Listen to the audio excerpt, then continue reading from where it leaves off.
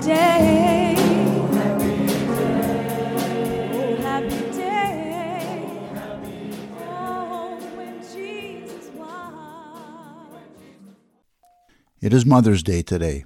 We are all getting ready for church, but I'm feeling so sad.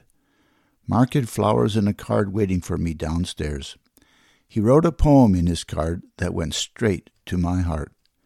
3 little letters, ALS, have changed us, but his love is forever. Wow! How do I pull it all together? I'm reminded of something I tell myself often. I don't have a choice about the ALS, but I have a choice in my attitude and how I am going to react to this. My family is awesome. They are here for me and I am here for them. Thanks be to God. And His love is everlasting and with us always. Why does my attitude go to the toilet when I'm tired? Things seem so hopeless, but it doesn't have to be. I will always have hope. It has been such a fun weekend.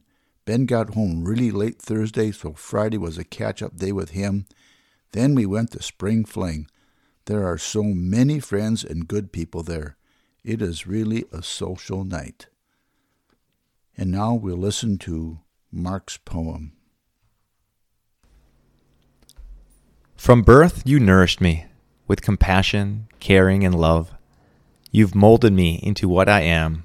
You've taught me the importance of God above. And now that these 3 little letters have entered our lives, A, L, and S, it is my turn to care, and I will do my best.